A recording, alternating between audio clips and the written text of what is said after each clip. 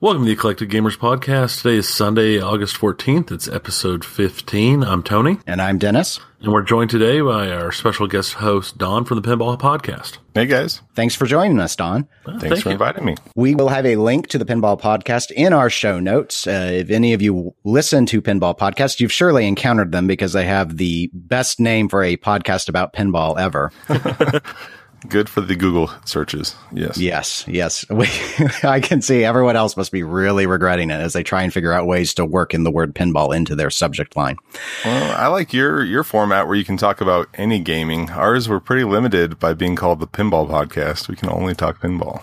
Well, Tony gets full credit for that because I probably would have made us pinball exclusive. But, the concern was there wasn't always a lot of pinball news. Yeah. And so it's sort of like, well, what are we going to do? Even if we're going every other week. And it's like, well, we throw in these other topics. So yeah, on the plus side, we get to talk about everything. On the other side, we have a lot of people, I think, that might get turned off by the fact that they don't like one of the three topics. So, it's a trade-off, but we ain't making money, so we do what we want. I hear you. Okay, well, normally we would go ahead and start with our intros here. So I guess, Don, do you have anything going on that you want to share? I'm on the outskirts of potty training, which is really exciting, and just about to start preschool with my kids. Oh, those are fun, my life is about to times. start over again. Yeah.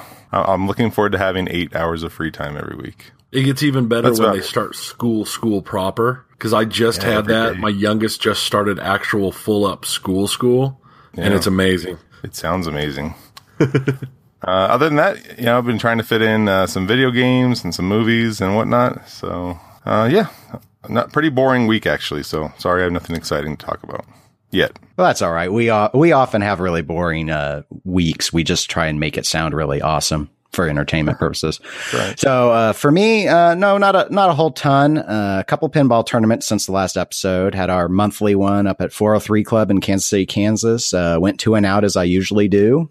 Took it to game 3 both times though, so I guess I can kind of pat myself on the back for that. Hobbit launch party was last night. Actually did decent. Not as good as I did the Ghostbusters launch, but I did survive 6 rounds. It was a 3-strike system, so. Wow.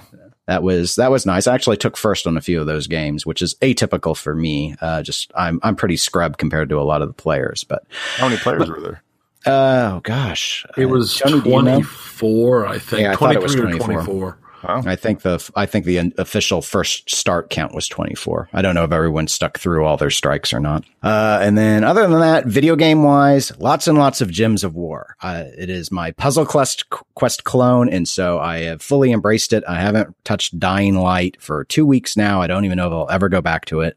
Because it's so mundane and I just like making my little bejeweled combinations and advancing my little characters. But I did also find there was a free adver game on the Xbox One called Ben-Hur. Apparently, there's a remake. I almost said a terrible remake, but I probably shouldn't jump to conclusions, but I kind of have. And so it's just 3 chariot races on the same track. The only difference is the number of laps you need is 1 higher each time. And it's just to promote the movie. Every time you start the set of races, it tries to show you the trailer for the film. And it gets a highlight because on True Achievements, which is one of the top Xbox gaming websites, it is currently recognized as being the lowest rated game ever on the site. As far as achievements unlocked or just gamer rating?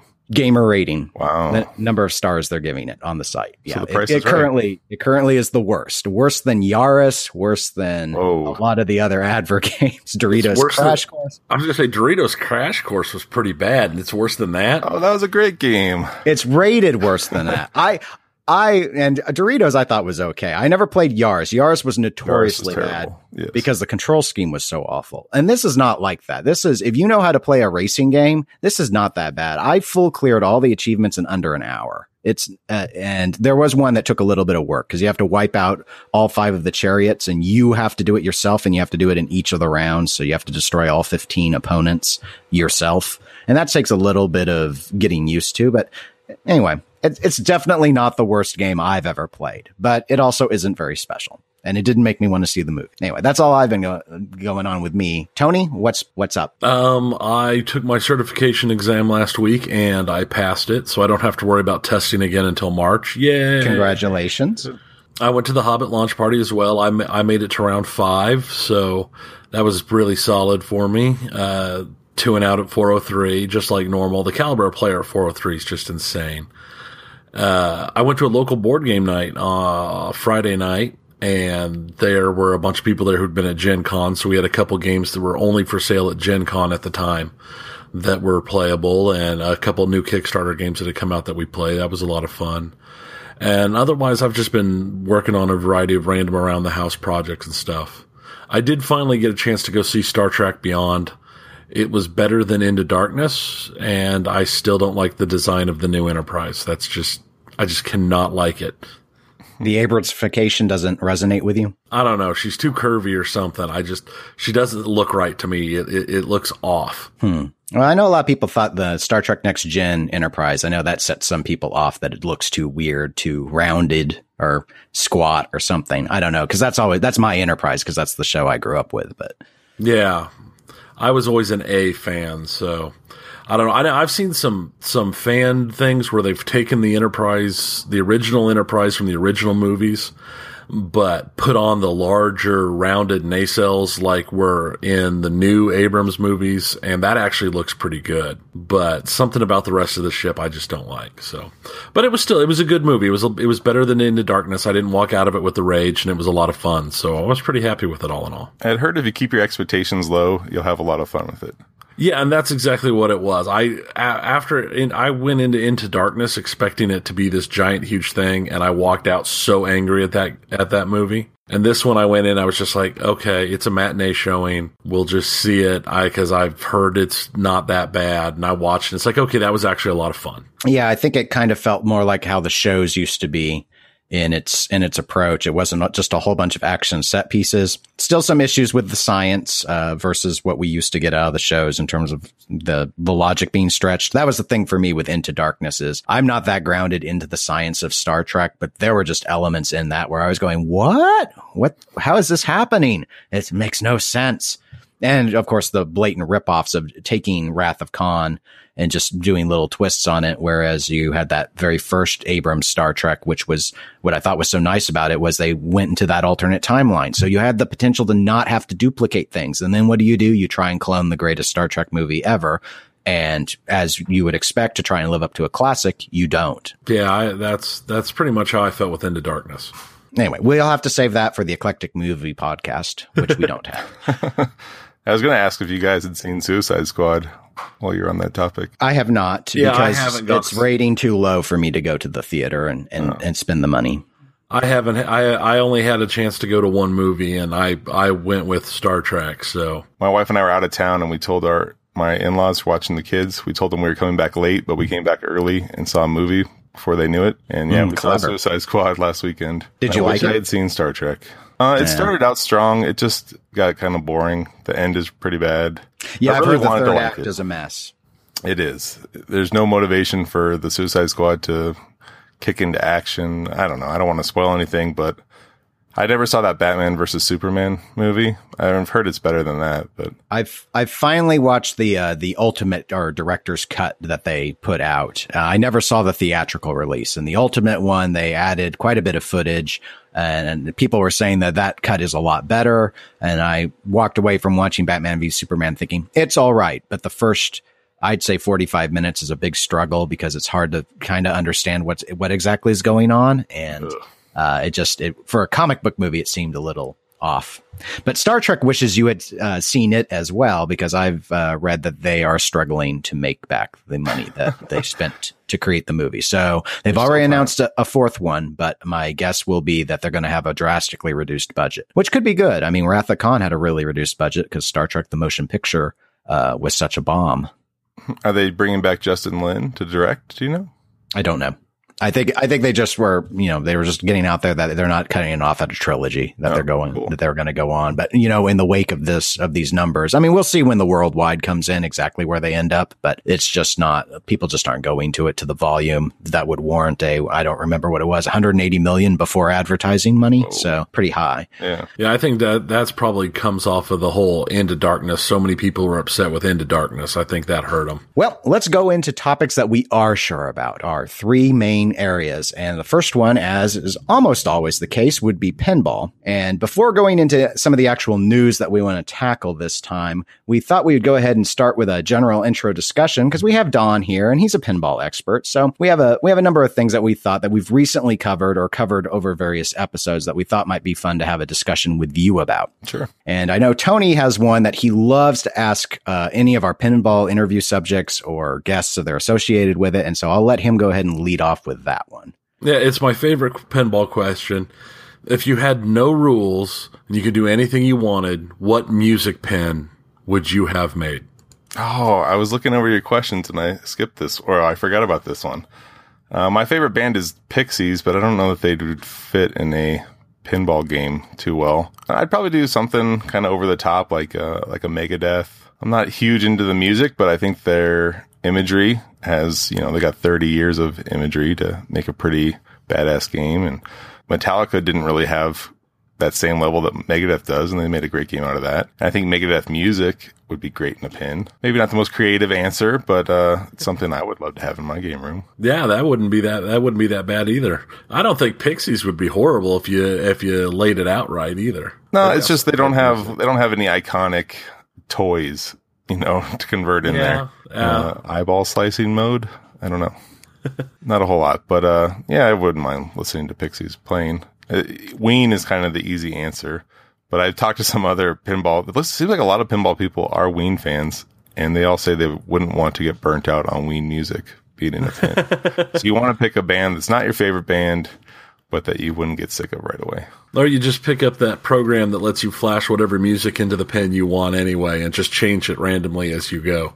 I did that for Metallica, and I actually, Joe Zenkus helped a lot. And I put in all these 90s metal songs that I liked, and it made me so much better at the game, and I really enjoyed it a lot more. I had Pantera and Queens of the Stone Age and Helmet, and it was more fun playing because I wasn't hearing the same 15 Metallica songs anymore. I was just hearing songs that I loved and playing pinball at the same time. Awesome. Yeah, it was a lot of fun. I don't know. I've heard guys put in like Fergie and Justin Bieber songs and stuff as a joke. I don't know if that would help or hurt. Maybe if rage fuels you, it could. There you go. Yeah.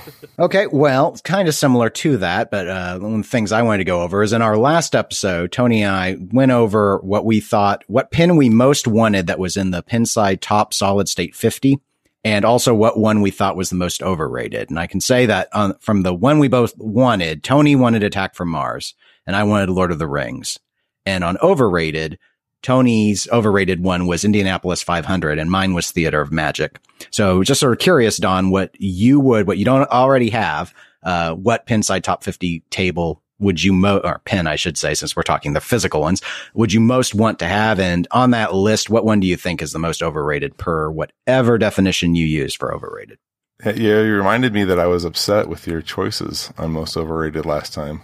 That's why I give these refreshers to feel that rage. Think of me as your Justin Bieber.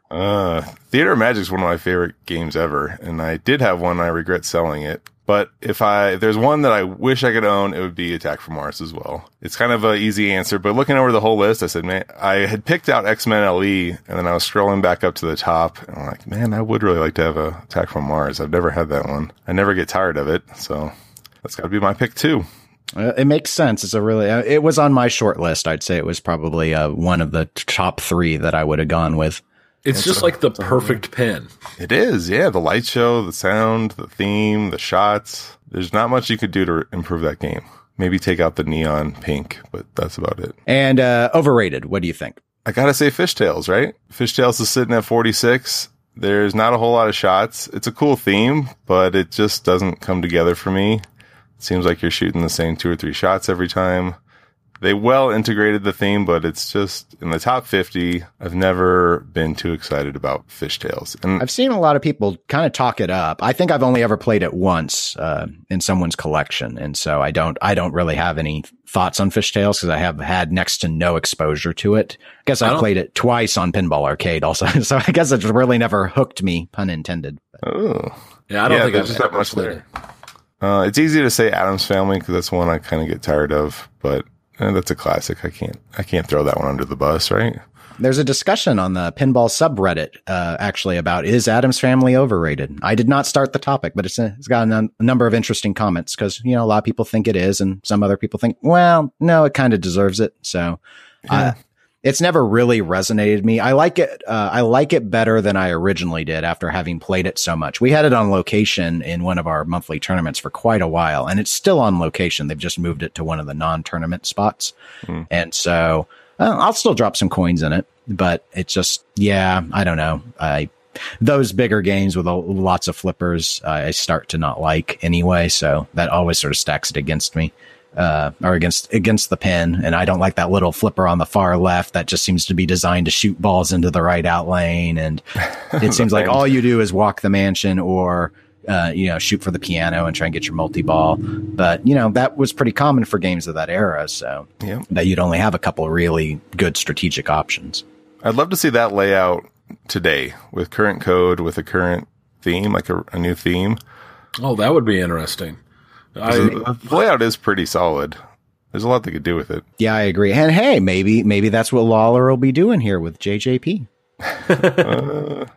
Hopefully, eventually. Or we'll have Roller Coaster Tycoon 2.0. Those are really the only two options. That's I'm all kind right. of surprised that announcement hasn't been made yet. I expected it before the end of the summer with Hobbit coming out. I expected them to have announced said something about the new pen. I think they're just behind. All the games have been behind. That's no secret. I think they're really waiting for Expo, and we're going to see something at Expo. Yeah, I think it makes sense. But, if they're still committed to getting it announced this year, I think that's when it would most likely be. But I don't really hold JJP to any sort of time frame expectations at this point. No, I don't know. Even if Stern is running out of parts or having issues, it's like if everybody's feeling this crunch. Oh, ghosting. Yes, ghosting. Well, yeah, that's another issue. But I'd heard that coil stops were a big issue. Like the world was out of coil stops. Somehow you could still buy them from Pinball Life and whatnot, but none of the manufacturers could get coil stops. So I don't know what the deal was. Huh? Okay, I'll have to read up on that. I don't know. Yeah, they made them all wrong. They're the wrong size. They're all Gottlieb. The wrong metal or something. They all snap. Okay, well, let's go ahead and move on to our first, we'll call it real topic within pinball, which, Tony, I know you put this one in for discussion. It was some more information about the Pabst Can Crusher. Yeah, they announced it is for sale on Pabst website, and we'll have the link to it. But the big thing is the price. Just, I'd call the price about $1,400 higher than I expected. So it's not a minor difference. What were you expecting? I was expecting between $5,000 and $5,500. Okay, so sort of in the neighborhood of pro pricing. Yeah, and they went with it's currently on sale. At least at the last time I checked, they wanted $63.99 for it with a regular price of $69.95, and it's like, wow, that's much higher than I expected. Yeah, I guess, thinking about what I'm assuming is a shallower rule set than their normal lineup, than the True Sterns, lack of dots, so no animation was needed. I do find it to be too expensive for a glorified EM. But it is a boutique item. Obviously, since they're only selling it through Pabst, and from what I can gather, shout out to the Pinheads Pinball podcast, which spent a lot of time going over this. It sounds like originally Pabst was pushing to do this really unique idea where they were only going to have 50 pins built, and they were going to put one in each state at a Pabst supporting bar. And that apparently got scrapped, and instead this concept has come about instead. But I'm getting more of this sort of vibe that they want these for promotional reasons. But if you're a real big Pabst fan, they've gone ahead and created an outlet for you to be able to go and buy them. But it doesn't sound like they're stockpiling them either, because of that link indicates that there's a big lag on the order time, like the 6 to 8 weeks for delivery. So I'm assuming they'll just take the money and then they'll tell Stern how many they need on some periodic basis and get those run up off the line, assuming the coil stops are okay, of course. Yeah, it sounds like they're doing them in batches, possibly small batches. That price is pretty crazy. The price on Whoa Nelly is pretty crazy. They already had the art, the layout, everything was already done when they received the project. So there was no cook time, Yeah, it's the Shrekification syndrome, I guess. And PAX doesn't come with the crate either, which seems like that would be a big unique item. Like Whoa Nelly had the crate you could sit the game on, as well as legs. This doesn't have the crate. It's still the same price. It doesn't have the unique cans that you crush to level it. The system was already there. It's using Spike, so it's not like it's a trial game. I think this type of game at $3,500 would be a home run, but Stern they're not leaving any money on the table. They're starting as high as they can, and they're trying to raise the bar of the whole industry to match the secondary market. But the secondary market's going to cool as every game costs a fortune now. Yeah. So it's not like there's the 10 hit games from the 90s that everybody's kind of saving their money for because everyone wants. Now that pool is much, much bigger than it was 5 years ago. But Stern still isn't on board with that. So if they're cool with not selling that many, I don't think it's going to be a big seller at that price point. At $3,500, I would be tempted to get one because I like Whoa Nelly. I like the layout. I love Dirty Donnie art. I like this theme. I'm not a PBR guy, but I'm cool with it. And Red Fang, that's cool. It's just a cool, like, pinball theme. Yeah, I think it works on a lot of levels, and I would be more inclined to have something like this than Whoa Nelly itself. I think the art package is better, but at this sort of pricing, it's like, no, there's just no way I could ever really consider it. Actually, when we were at that Hobbit launch party yesterday, we were in a discussion just before we left about, and the whole pinball bubble and the price of everything going up. And, I remember I started Game Machines in 2012 and just how much different it is now, where even lesser desired titles, like, when I got my Jurassic Park, I probably could have spent $700 less had I bought it in 2012 than when I bought it this year. And yeah, I think, I'm seeing a lot of stuff sit on Craigslist, sit on Pinside a bit. It seems like they're sitting longer than I used to notice. And so my guess will be, I don't know if the bubble's going to burst in the sense that prices are going to collapse, but I do think that they're going to quit going up on these old games because as all this volume of new stuff keeps coming out, everyone's trying to sell it for basically the same amount that they paid new in box. It's like, oh, I stuck Cliffy's in, so give me my new in box price back. Right. I don't think that's going to be tenable. And I would actually expect some of the newer stuff to slide a little bit more than we've been seeing, but maybe not. We'll have to see. Well, guys are filling up their game rooms too, and they're not willing to sell games at a loss, sell games at early 2000s prices. So those games are sitting in their game rooms. They're not flipping games as often. So the turnover factor is gone. Yeah. And there are a lot less that I've been seeing. We on our Kansas City area, there's a Facebook thread and then, they'll throw them up there and I'll see some people that'll still be trying to ask for what I'm sure they probably paid for on some of these things, but it's just like, I'm sorry. That's a Gottlieb and there ain't no way I'm paying $2,000 for that. Yep. But oh, well for them. Oh, well for us. Okay, well, speaking of Stern, the big rumors that have been going on for a long time or predictions, I should say, is what's Stern's next music pen going to be? And the biggish news that I've seen lately is that the rumor is now that it's Slayer. And this based off of a couple of items. One was that Gary Stern posed for a photo at Comic-Con with one of the band members, which in and of itself, I wouldn't read all that much into. In another instance, there was a Slayer concert and someone took a picture, of one of the sponsorship banners and Stern Pinball was listed as a sponsor of the concert. So I think that has naturally led to the discussion that Slayer would be the next music pen. So I guess, what are your guys' thoughts about that? I personally had Slayer never entered my mind. Part of that is I never listened to them. So I just didn't, I'm thinking big bands.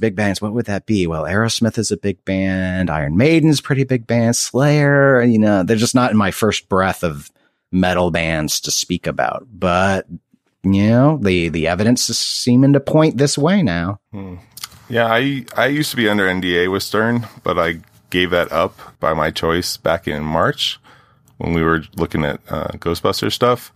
So I can say Slayer was not in the list of games I've heard, but I haven't heard anything in 6 months, and I don't seek it out. I think Slayer, if they did something like a retheme, if they rethemed, X game, whatever, High Roller Casino or Lord of the Rings into a Slayer game, they could maybe pick up some sales that way. Slayer doesn't have the history that an AC/DC does or Kiss. It doesn't have the audience, and I don't think it has a worldwide appeal. But for a small run, it's possible. Well, my thought are, some of the big bands they've listed makes a little bit more sense, but everybody's continuously still listing, metal bands, and I'm wondering if we're going to start seeing a shift to something more as the grouping and the collectors age, where getting to where it's more like the alternative in the early to mid 90s stuff is getting to be more, words what we grew up with. If we're going to start seeing a music pen shift to something more along those lines instead of just staying, because right now everything's been pretty much metal except for Elvis. So I can see a change coming, a Nirvana pen or something from that era that could be interesting. I don't know. It's Slayer's. It doesn't grab me like the thought of an Aerosmith pen did, but it's one of those things that it's like, I guess I can see it through circumstantial evidence. It's just not something that they wouldn't have been the first band I would have thought of. As far as the sponsorship on the banner, Jody Dankberg, who's, a big wig at Stern, he comes from a metal promotion background. So it's possible he has ties in that industry still, and that's where some of that licensing crossover is coming from. He found, he maybe has a hookup where they can get some funding there or more exposure to that sponsorship. And having the metal pins, I think that audience is a good audience to be promoting pinball to. Doesn't necessarily mean they're having a Slayer pin. Right, Iron Maiden was kicked around forever. And it's hard to think of bands from the 90s that are iconic yet. Something like a Rolling Stones, a Kiss, they have 40, 50 years of still being relevant pop culture wise, even if their albums aren't.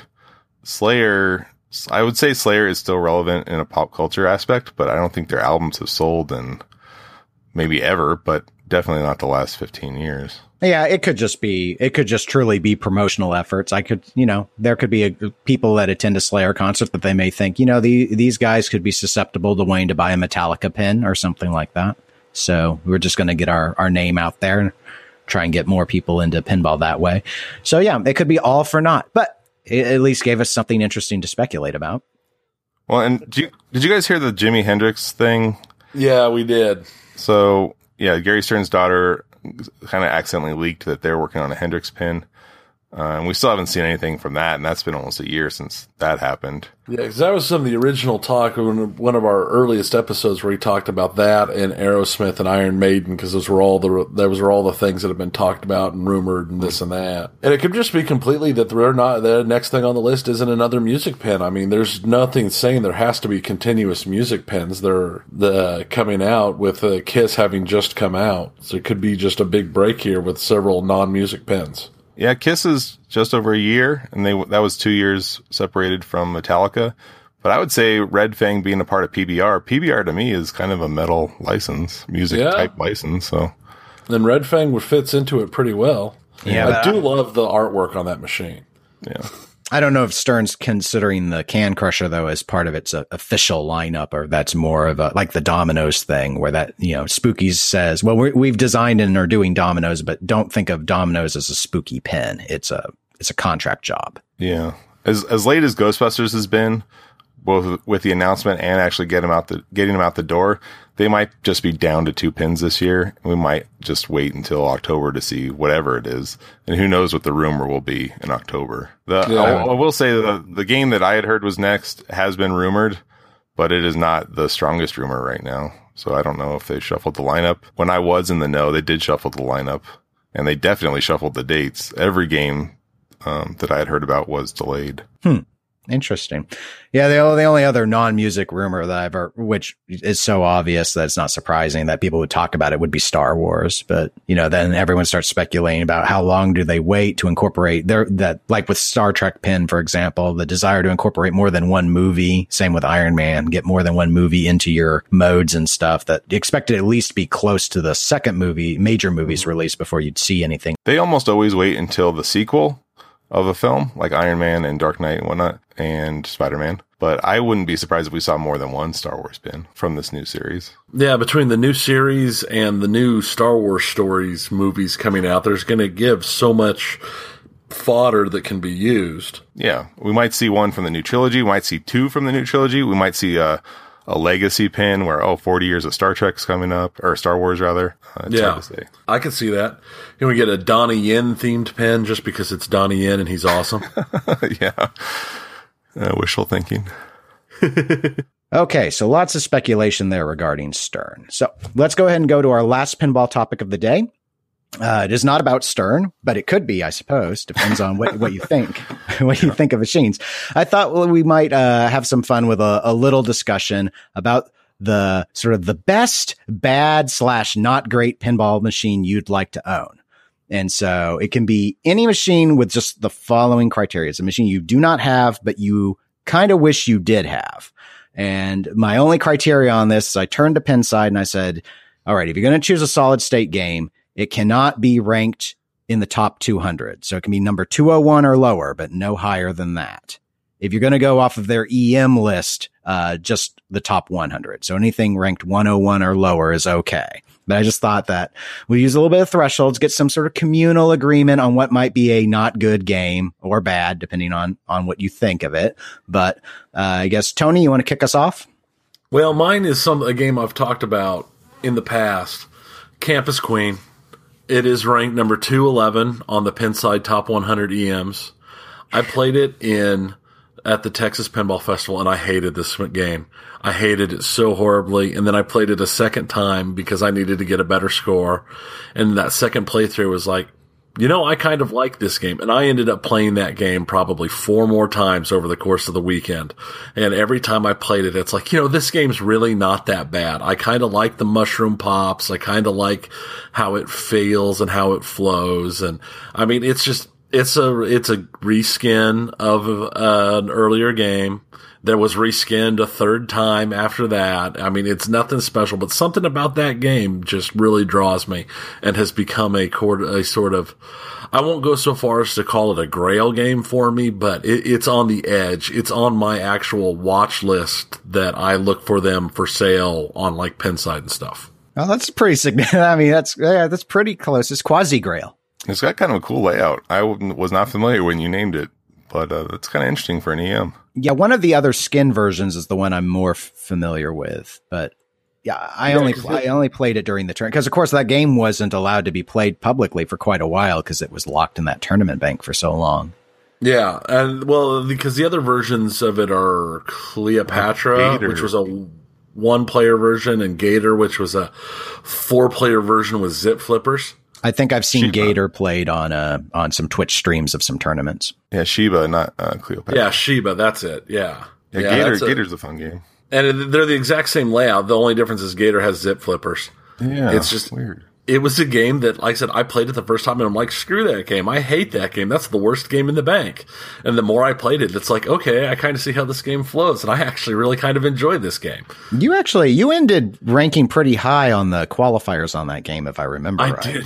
I did. I burned several plays on that game because I started getting into it. Okay. Well, Don, do you have a pick? Yeah, this is one. If you've ever listened to our podcast, you've heard it a million times. Roller Coaster Tycoon sitting at number 218. This is why you didn't bite at my bait when I made fun of Lawler being that or Roller Coaster Tycoon. I heard you. Okay, well, I'm working real hard here trying to fish that anger out. Yeah, no, Roller Coaster Tycoon's got such a unique layout. He threw every toy you could think of in there, every odd little shot, and it's just a dog license. I don't even like the license that much. I like the roller coaster theme, but the trolls and whatnot are kind of hokey. The dots aren't necessarily that good looking, but man, it is such a unique layout. Every time I see them, they're beat to heck and they don't play that great. But every once in a while, I'll find one with some good flippers and have a great time with it. And I just want my own that I can just fix up that plays well. I know it'll be family friendly. I don't have to worry about anything like that, scaring my kids or whatnot. I was thinking of my list of Grail pins are almost all dogs. I think maybe the highest rated one is Gladiators. Oh, yeah, Gladiators, that one. I've seen a few people actually interested in Gladiators. What is Roller Coaster Tycoon ranked at? Do you recall? 218. 218. Top 3. And what was Campus Queen, Tony? Do you remember? It's 211 on the EM. Okay. All right. That's saying something. 211 on the EM that's obscure, man. Yeah, it's down there. Well, looking on their for sale list, I've only ever seen a single machine for sale on Penside, and it's the same machine that's been sold 3 times. It's just, who knows how many of them have survived this long. So that's always the challenge with those EMs. Roller Coaster Tycoon, I actually can't say a lot about. I've never played one that was fully working, and that's frustrating, and I know they're notorious for being not functional fully. So there's so much stuff on it. Yeah. That little troll, he was just staring there at me, and I was like, I can't even get the ball up. I think that one was one that wasn't even launching right. One of them, I may have tried 2 different ones. I don't recall exactly. This would have been at Texas where I saw them. It's got some really tall vertical up kickers that you need to have working to get the ball around. Well, my pick is also on the solid state list. It's ranked 229, and that would be Gottlieb's 1988 Bad Girls. Yes. Why Bad Girls? Why Bad Girls? What a great question, Don. I'd be more than happy to explain it. Bad Girls, I've never played it. So this is a very bold statement. Okay. Very bold. However, this is why. It has a horrible art package, very 80s, horrible sound design, arguably 80s, more arguably just poor, but the play field is a mirror image of 8 Ball Deluxe. It is, yeah. So based solely off of the layout, and I am familiar with 8 Ball Deluxe, the layout's solid. This game has multi-ball, which is something that 8 Ball Deluxe lacks. They added a few other creative scoring methods to it as well. So it's got a little bit more depth to it than the old 8 Ball Deluxe game does. So for me, it's on there because it's so ugly, but it's still got the same basic gameplay that it actually puts an 8 Ball Deluxe type experience into the affordability range. They didn't make a whole lot of Bad Girls, but currently 8 Ball Deluxe, I would never spend the amount of money for 8 Ball Deluxe that it goes for. I could see getting an 8 Ball Deluxe LE, which again, because it's so ugly, drops into a price range that I think is reasonable. But Bad Girls should go for even less than that. So based off of the layout and looking past the 80s-ness, the sheer 80s-ness with those photo back glasses that Gottlieb fell in love with because they were so cheap to do, Bad Girls would be the one that I want the most. That back glass is so terrible, though. There are a lot of really terrible ones. I know a lot of people hate TX Sector. I've made fun of Genesis. Some people love Genesis because it's so campy that it sort of gets into that so bad it's good category. But Genesis is kind of popular, so that actually for an 80s Gottlieb, that one kind of sells for a bit. Bad Girls, there ain't no reason why you shouldn't be able to find a Bad Girls for under $1,000. Wasn't there one for sale in Omaha like 3 or 4 months ago? Yeah, he had it listed for a while. I even contacted him because he had it in the Kansas City Craigslist, and I wondered if he came down here a lot or something. He said no. He knew there were more pinball fans in Kansas City, so he wanted to list. But he wanted $1,200 for it, which is probably twice what I think it should go for. I mean, he LED'd it, but that's all subjective sort of stuff. So he thought he had that much in it, and I was a little skeptical that it really should command that much, even if it was restored, because it is an 80s Gottlieb. And they're just, because I have to consider if I get bored with it, how much of a hit I could take a hit, but how much of a hit am I going to be willing to take, to bring on something like this, which not very many people in this area would be interested in buying, but I am interested currently. So anyway, that's the dog of a game that I most want. Cause I actually think that with that layout, it can't suck. It just looks bad. Well, 8 Ball Deluxe is next up on the Pinball Arcade. Is that enough to scratch the itch where you wouldn't need to have the real thing? Oh, sure. Pay $5? Sure. Could be.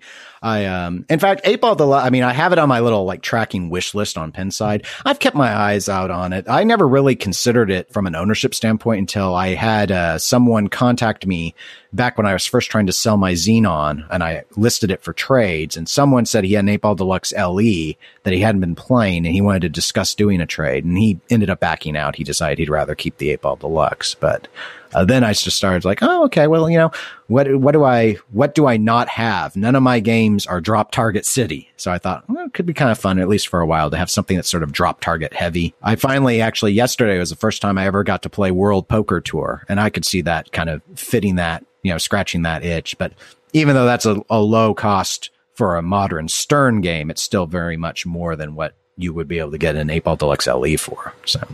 Yeah, and that one keeps going up in price because I think people have decided that to like it.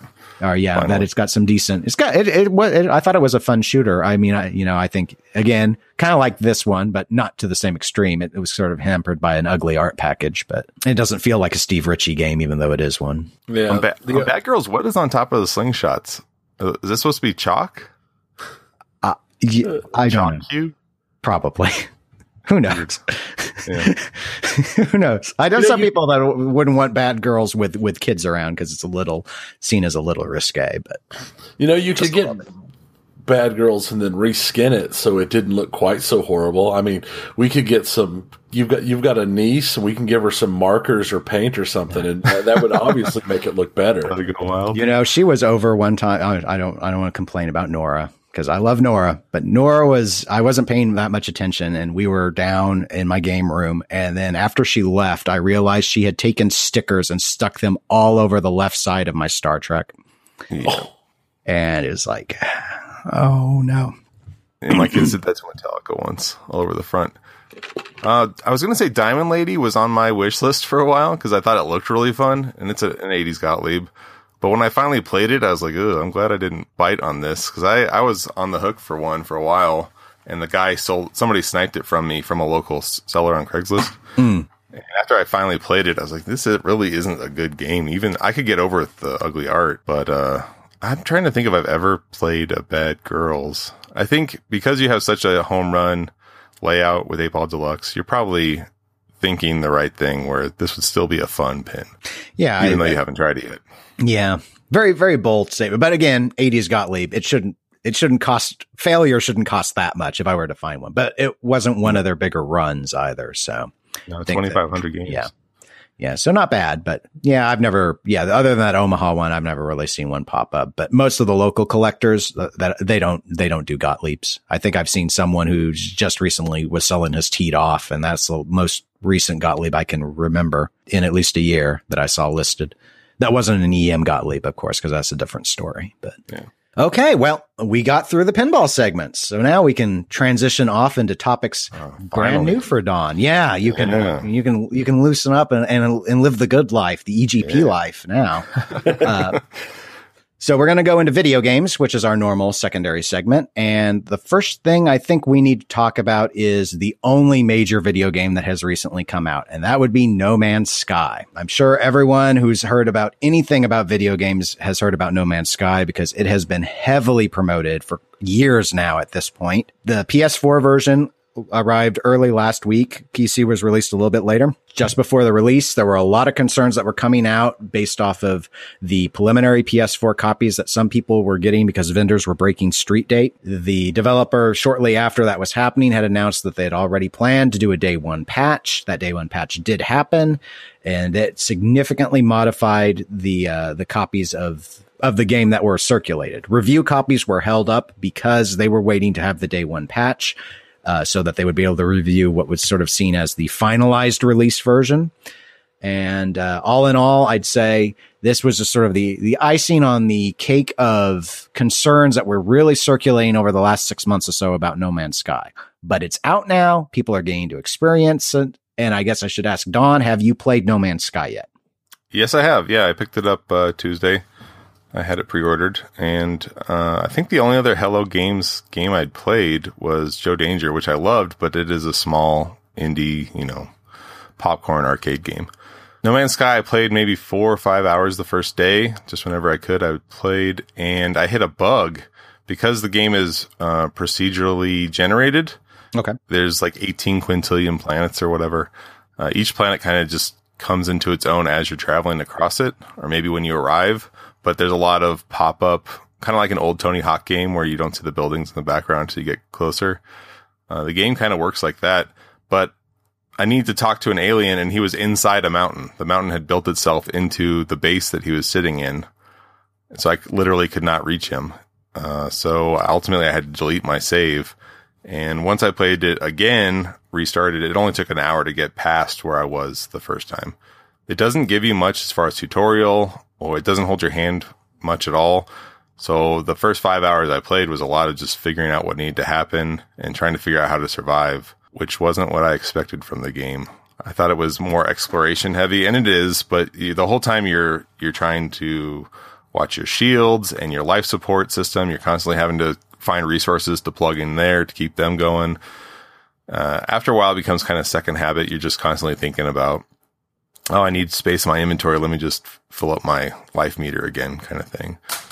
I think it'll get boring quick, honestly, because I've heard hour 1 is the same as hour 25 and all the hours between, where you're just, you got a drill and you're drilling to find materials. That's most of the game. It sounds kind of Minecrafty, and I've heard other people say it's kind of like Minecraft in space type thing. But does it have that same kind of draw?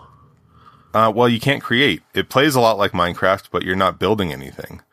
All you're building is like mods for your gun or your weapons and whatnot, which you would be doing in any game nowadays. You're not building like a castle or roller coaster or something. So there's no creation side. It's just all exploration. The planets do have variety. Some are toxic. Some are all water. Some are all dirt. Some are jungles. One planet I was on, it was snowing. So there's variety in that. But sometimes you'll be in a galaxy. You don't know what the planet's like till you get to the planet, and you're using up resources to travel from planet to planet, or a space system to solar system to solar system. So they might as well be the same thing, because you got to travel to them anyway to figure out what they are.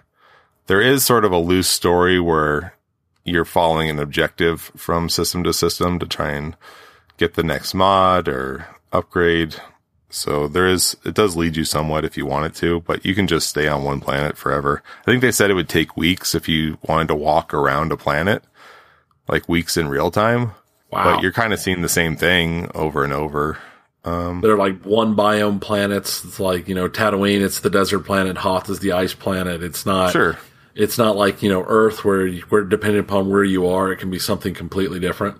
Not that much. I mean, there are planets that are mountains and water, and cold elements on top of the mountains, but not the way Earth is. Not that I've seen so far. I've been on maybe 30 planets or 25 planets around there, and there's variety between them, but nothing like Earth. And I have met several aliens, several being like 5 or 6. So it is exciting when you find an alien or somebody else or something else out there. It is exciting just because there's so much space, and all the planets are basically uninhabited. There's no cities, anything like that.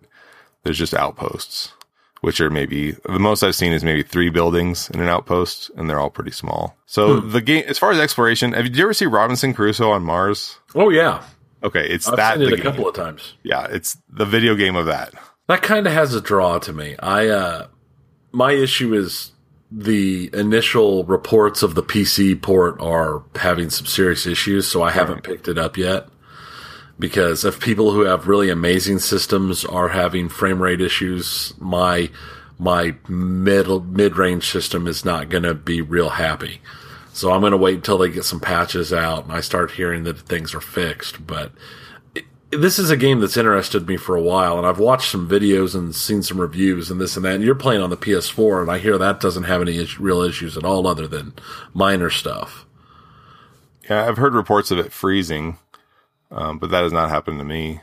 There was an issue if you pre-ordered the game, you got a ship, and if you use that ship right away, it'll let you jump to a different solar system. But once you do that, you've bypassed where the story gives you the hyperdrive to jump between systems, and you're out of fuel. You can't make any more fuel to do so. So you're stranded in this other system, which is what I did as well. So I was stuck in that system, and my objective was inside a mountain. So if you're listening to this podcast, wait until you get your hyperdrive, wait until you can build everything, and then upgrade your ship. So it's not a skip the tutorial game. No. A little bit of a tutorial there is from the sounds of it. Yeah. Stick to the tutorial, and you can get through it if you know what you're doing. Like I said, I got past that in under an hour. I think it'll be the kind of game I'll come back to. Like, I just want to relax and play for an hour, and I don't want to think. I would do that with the Lego games. I just want to smash stuff for an hour. I don't have to think about anything. I used to do it with Puzzle Quest. You're talking about Gems of War. Same developers. Puzzle Quest was my go-to when I was like, I wanted to play a game, but I was tired too, and I wanted to fall asleep. So I played Puzzle Quest, every month for years because I could play for an hour, and I see that being the same way with No Man's Sky. Oh, I want to go check out some planets. I could see my kids, like if I was teaching them dual stick controls, which are kind of hard to understand, I think at first, this is a good game. You don't really get into trouble unless you want to get into trouble as far as enemies attacking you. So I think they could wander around and find some cool animals. The animals in it are cute, and my kids they get excited when I see a dinosaur looking animal or whatever. Yeah, I thought it looked, a lot of the animals seem to look a little, it's like, oh, they're all a little different, but they're all kind of samey from a lot of the videos I saw. Yeah. It's like they're, you can tell they're different, but you can also tell they're all built from the exact same palette. Right. Yeah, So, you have a scanner. You're supposed to scan every animal and every plant. And holding it up, it'll kind of zone in on what you haven't scanned yet. And sometimes it'll tell me, oh, you've already scanned this animal. And I'll think I thought it was new. Or it'll start scanning it. And I'm like, oh, I was trying to get that plant over there because I haven't seen that before. Not this animal I thought I've seen before. interesting. We were watching Wreck-It Ralph, and the Candyland world that he's in looks a lot like this. It's kind of a unique locations, and Yeah, I like the art style. me too. It's kind of soothing. The art style is kind of soothing, I guess is. Mm-hmm. And I was watching a video of a guy playing, and he's running around, and he comes up to this like giant boulder of gold, and it's just like, well, I'm just going to explode this giant boulder of gold because it's gold and I want gold. So, Well, that's another issue though, is there's no real physics engine. Like if you blow out the bottom of that gold chunk, the whole chunk doesn't fall down. It just stays in the air. So one time I landed on top of a gold chunk that was maybe like 100 feet tall, and I got out of my ship and fell down. And then I had to, if I destroyed the gold, I couldn't get back to my ship. So I had to like carve a staircase out of the gold to like work my way back up. oh, It does give you the option to reload a previous save instead of the last save. It'll give you 2 save files. So if you screw yourself, you can go back an additional step, which is nice. so you don't have to full on start over. Right. Hopefully you get back far enough. If you make a mistake, you need to kind of realize it so it doesn't save twice. But in this case, I was okay if I couldn't have made it to the top. It's an odd game, but one nice thing is that for the company, it feels like they've got all their eggs in this basket. Like this is their banner title. So they should be good with doing patches and updates and adding content for a while. There is no DLC for the game announced. Patches anyway. and stuff seem to be the big thing. I mean, there's been a lot of games lately that have had rough launches that have actually ended up pretty good by the time they got done patching them and fixing them. So hopefully that'll be, like I said, I know there's the issues on the PC side that I'm just waiting for because it's still something I want to try. Until I know that it's going to actually run better than 5 frames a second, I'm not going to waste my time. And I don't have a PS4, so I can't just grab the PS4 version or else I would do that. Well, and I think kind of this mediocre early reviews might send the price down to $40 in the next month or two. Kind of a Battleborn thing where they need to sell these copies and they'll lower the price to do it. I think people wanted Fallout 4 with 18 quintillion planets. I did. Like that type of thing where you're running into cool stuff all the time. Yeah, that would have been insane and awesome. Yeah. I think I was hoping more for Star Citizen, but released. Yeah. It's coming, right? I don't They're know. still working on it. I don't follow Star Citizen. I just meant, when I expected more space exploration than what this is, and the idea that the planets might have like an import, not just to constantly resupply. So the whole survival thing, like I'm hearing good things about learning the alien languages and stuff. The more Minecraftian elements seem to be going over really well for people who like that sort of thing. But for those of us who, when we saw the first trailers and weren't following along with this, we're thinking more along the lines of Wing Commander with planets. And that's not what it is. So my interest in the game is very low myself, but it's just as well because I doubt my PC could handle it. And since I don't have a PS4 either. Yeah, there's nuggets of a great game in there. So No Man's Sky 2 or 3 is going to be really good. Just waiting for them to, or even just the right DLC launches probably would help. Well, yeah, they said there'll be no paid DLC, but they might. I would hope they would add certain things. You just mentioned Yeah. the language thing. That's probably the coolest part of the game for me. Your aliens talk to you no matter what, and you just learn random words now and then. So I might know 20 words of their language. So when they talk to me, I might understand 2 or 3 words. Yeah, that's then one you of the gotta kinda things a figure lot out of how the to handle reviews, it. a lot of the reviews have been positive about has been the that alien involvement resonates pretty well. And some people like the survival elements. It seemed like a lot of people found it somewhat challenging early on. I think the comparisons to Dark Souls were a little overblown, but Yeah, no, nothing like that. but just I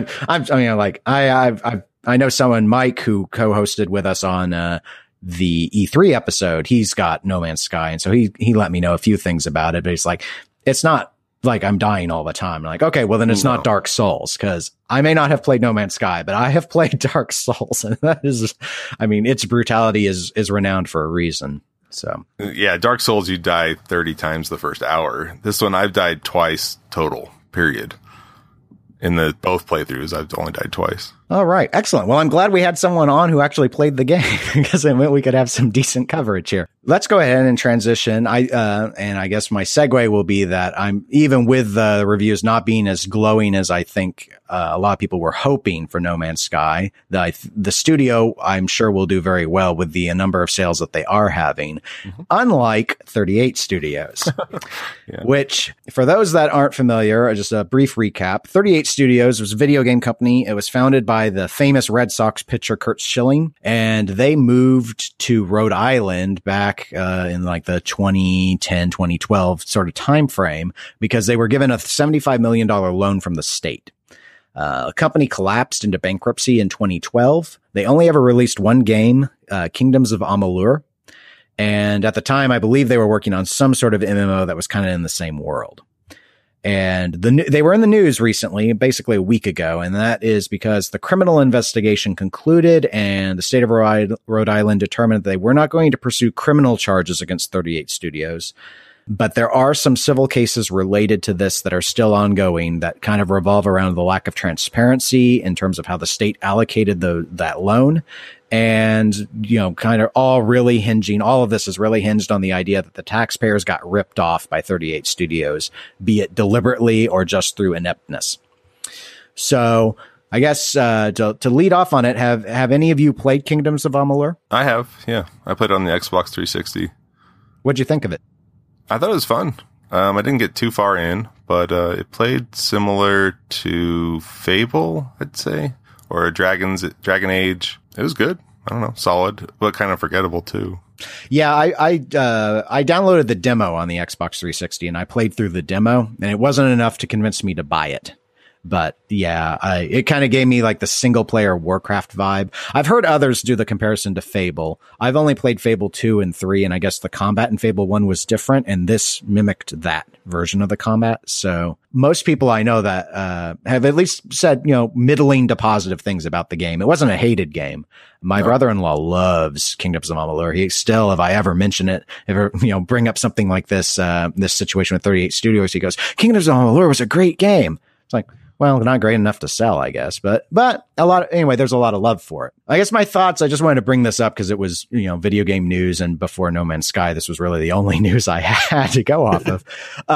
But I'm not surprised that the criminal case was dropped. The whole thing on that had to hinge on intent. And I don't think, Curt Schilling is known for being a bit of a loudmouth, but that his company was poorly run, it's a big stretch to all of a sudden jump to the idea that, well, no, they wanted to steal $75 million, which, was never the impression anyone got. It's just, but they made a ton of mistakes, but they had a pretty deep talent pool. It wasn't on the creation department where they had trouble. It was more in the managerial, so the administration of the company itself.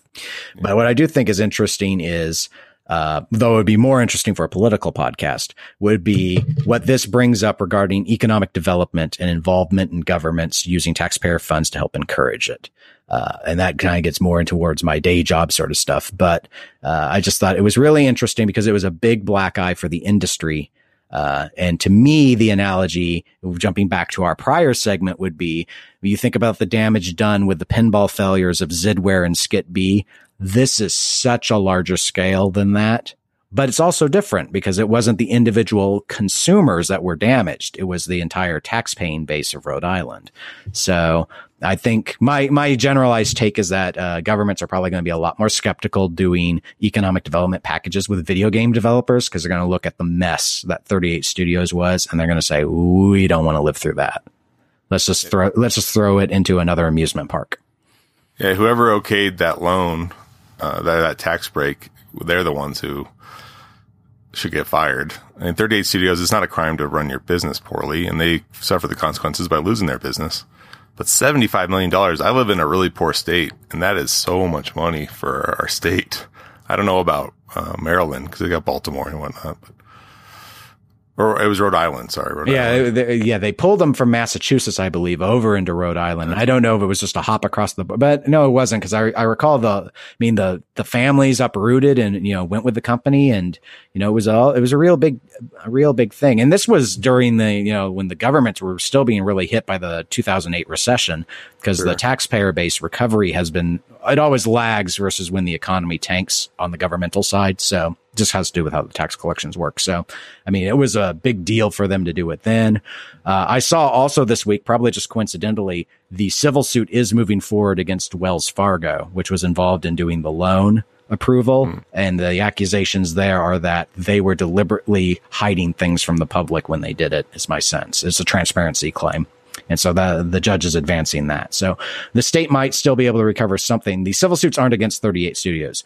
They're against the individuals that were involved in approving the loan. Do you think there's just too many games? There's too many companies grabbing out of the same pot of dollars from the public? Not necessarily. I think in this case, what it really came down to, and I without going into, because I don't really know how the company internally was run, the release of Kingdoms of Amalur, I think, was handled very poorly. It came out just after Skyrim did. Oh, yeah. So dumb. That's dumb. Yeah. I mean, that's kind of the same thing with the Battleborn release and Overwatch type thing. You get two games I think it's a good analogy. Similar dropped, and one of them just dominates, and the other one's wiped out because of it. Mm-hmm. Right. And so while I think the video gaming public could consume the number of RPGs that are coming out, they can't if they're stacked together like that. And so you could say, well, they could just wait and then buy it later. But are they going to remember to? And how long are they going to spend in Skyrim? I mean, Skyrim is Fallout -1. So I'm sorry, I'm more of a Fallout fan.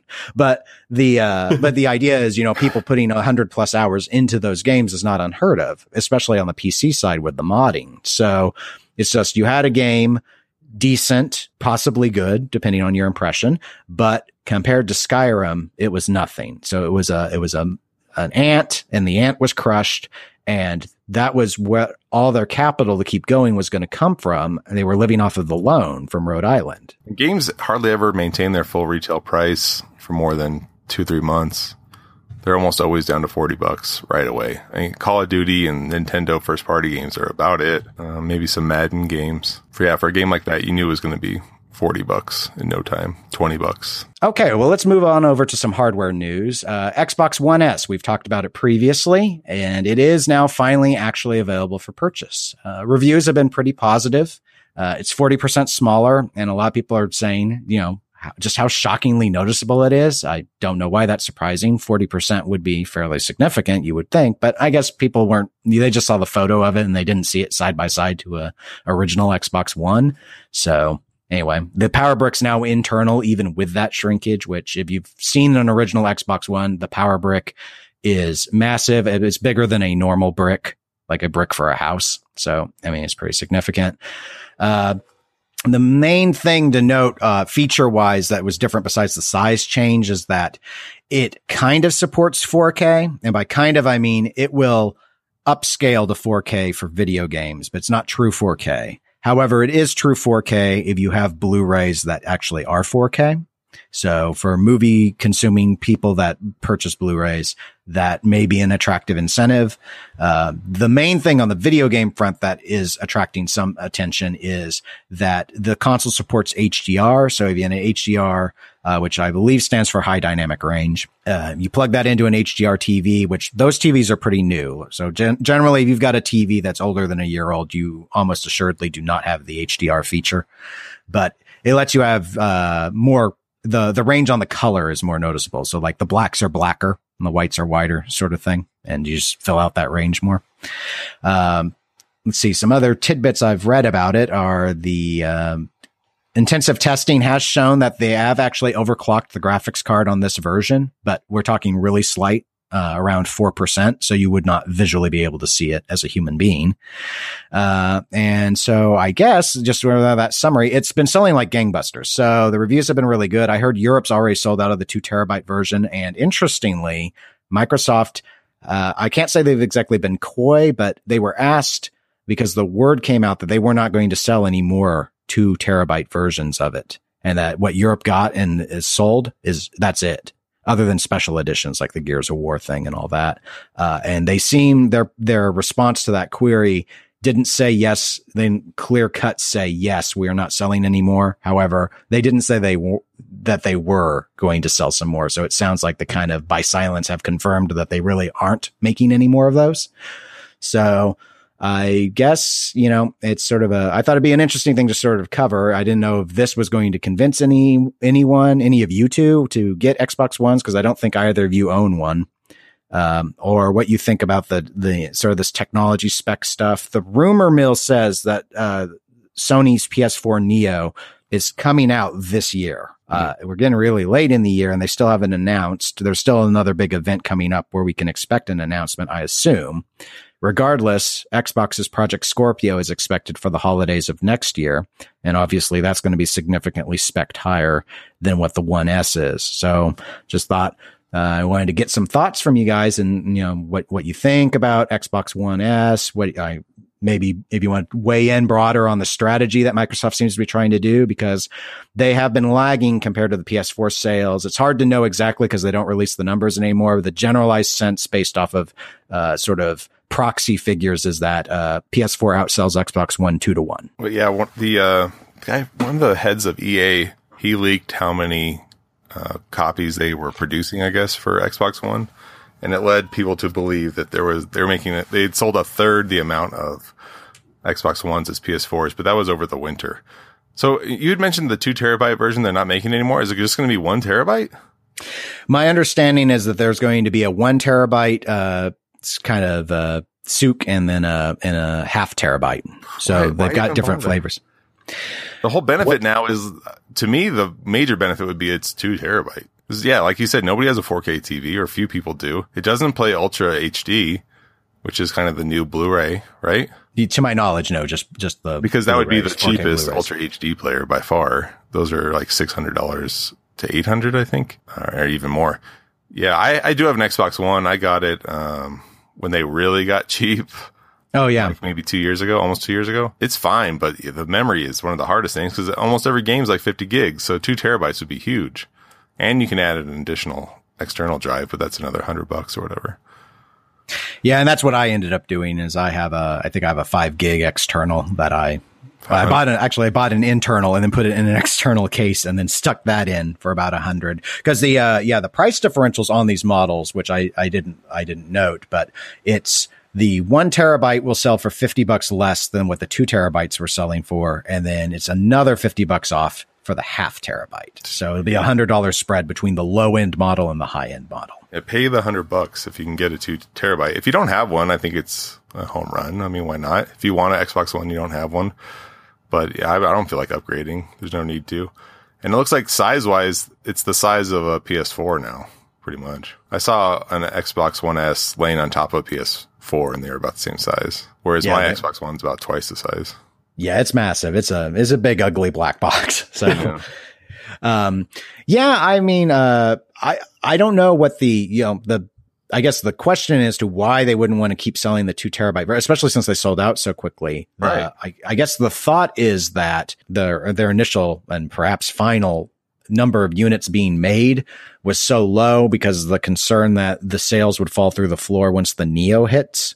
And they're going to bank on Scorpio being their actual big sort of resurgence attempt. And so they didn't want to make too many Xbox One S's and then no one want to buy them because 14 months later, they want to buy the Scorpio, which if the specs that were leaked for the Scorpio and leaked for the Neo are true, the Scorpio is going to be approximately 40% more powerful than the Neo is. And so that they, that's going to be the strategies. They're going to try and beat Sony on the power side, which they've never done before, and the thought would be, well, but the Xbox One S essentially is the same power as the original Xbox. It just has some 4K movie features and HDR, and we'll be able to give all that in the Scorpio. So that it's just really for people that still want an Xbox, but they didn't want it enough to, and they, with the Kinect baggage and all of that. And so I don't know. It's one theory, but.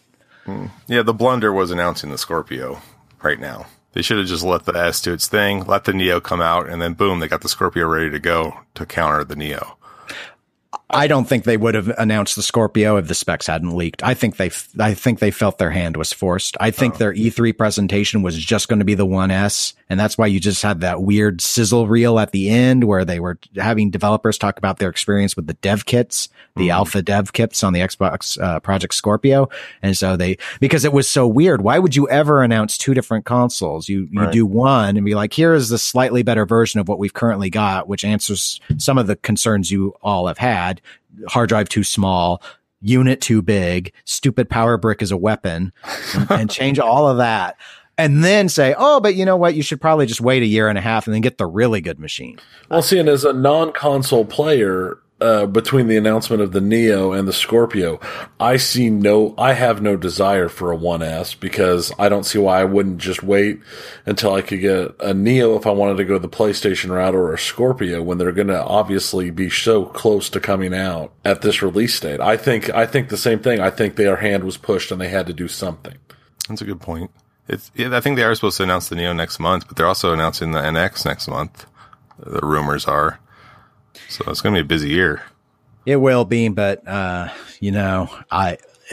Sony's reaction is similar to my reaction of the leaked NX specs, I don't think they're worried.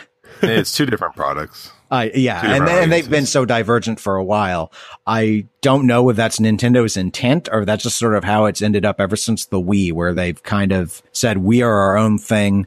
We're all about our Nintendo products and the shovelware that wants to come out on them. Not meaning that towards the primary Nintendo products. I just mean we ended up having a lot of. It's kind of funny to me because I'm thinking back to the old NES days where there was the Nintendo seal of approval that was on almost all the games because it was all that 1984 Atari video game crash and everyone's trying to reassure people. And now with the Wii, I don't know any on the Wii U, but on the Wii it just got like, oh my gosh, this turned into the phone app store. What is all this crap? But. So is the Xbox One. Xbox One has a ton of crappy arcade games just leaking out every week. So many they don't advertise them.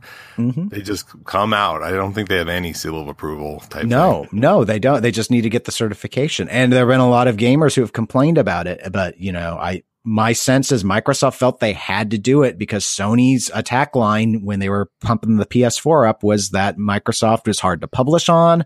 They make it very difficult for arcade games to come out. There was a lot of criticism about the old rules that were there. And then you had people like Phil Fish who were coming out publicly and really attacking how Microsoft's certification on the 360 was. And so they just kind of said, okay, we're Steam now.